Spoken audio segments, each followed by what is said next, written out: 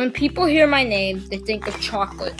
Do you know who I am? I am Milton Hershey, and I was born in 1857 in Pennsylvania.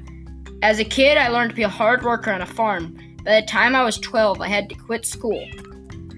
I got a job at an ice cream shop where I saw the owner mix different ingredients to make new candy.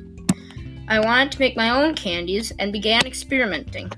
When I turned 19, I opened my own candy shop. However, I did not sell chocolate at the time because it was too expensive. I was better at making candy than money, so I had to close my store. I got a job at another candy shop, and I learned about caramel.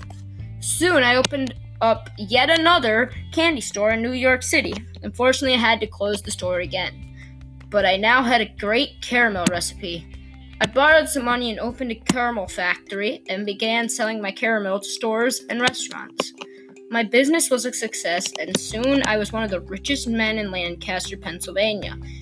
I kept making new candies and experimenting, and soon I found a way to make chocolate that tasted good and wasn't expensive. I took a big risk and sold my caramel factory and focused on making chocolate. I opened up a huge factory that made chocolate on an assembly line.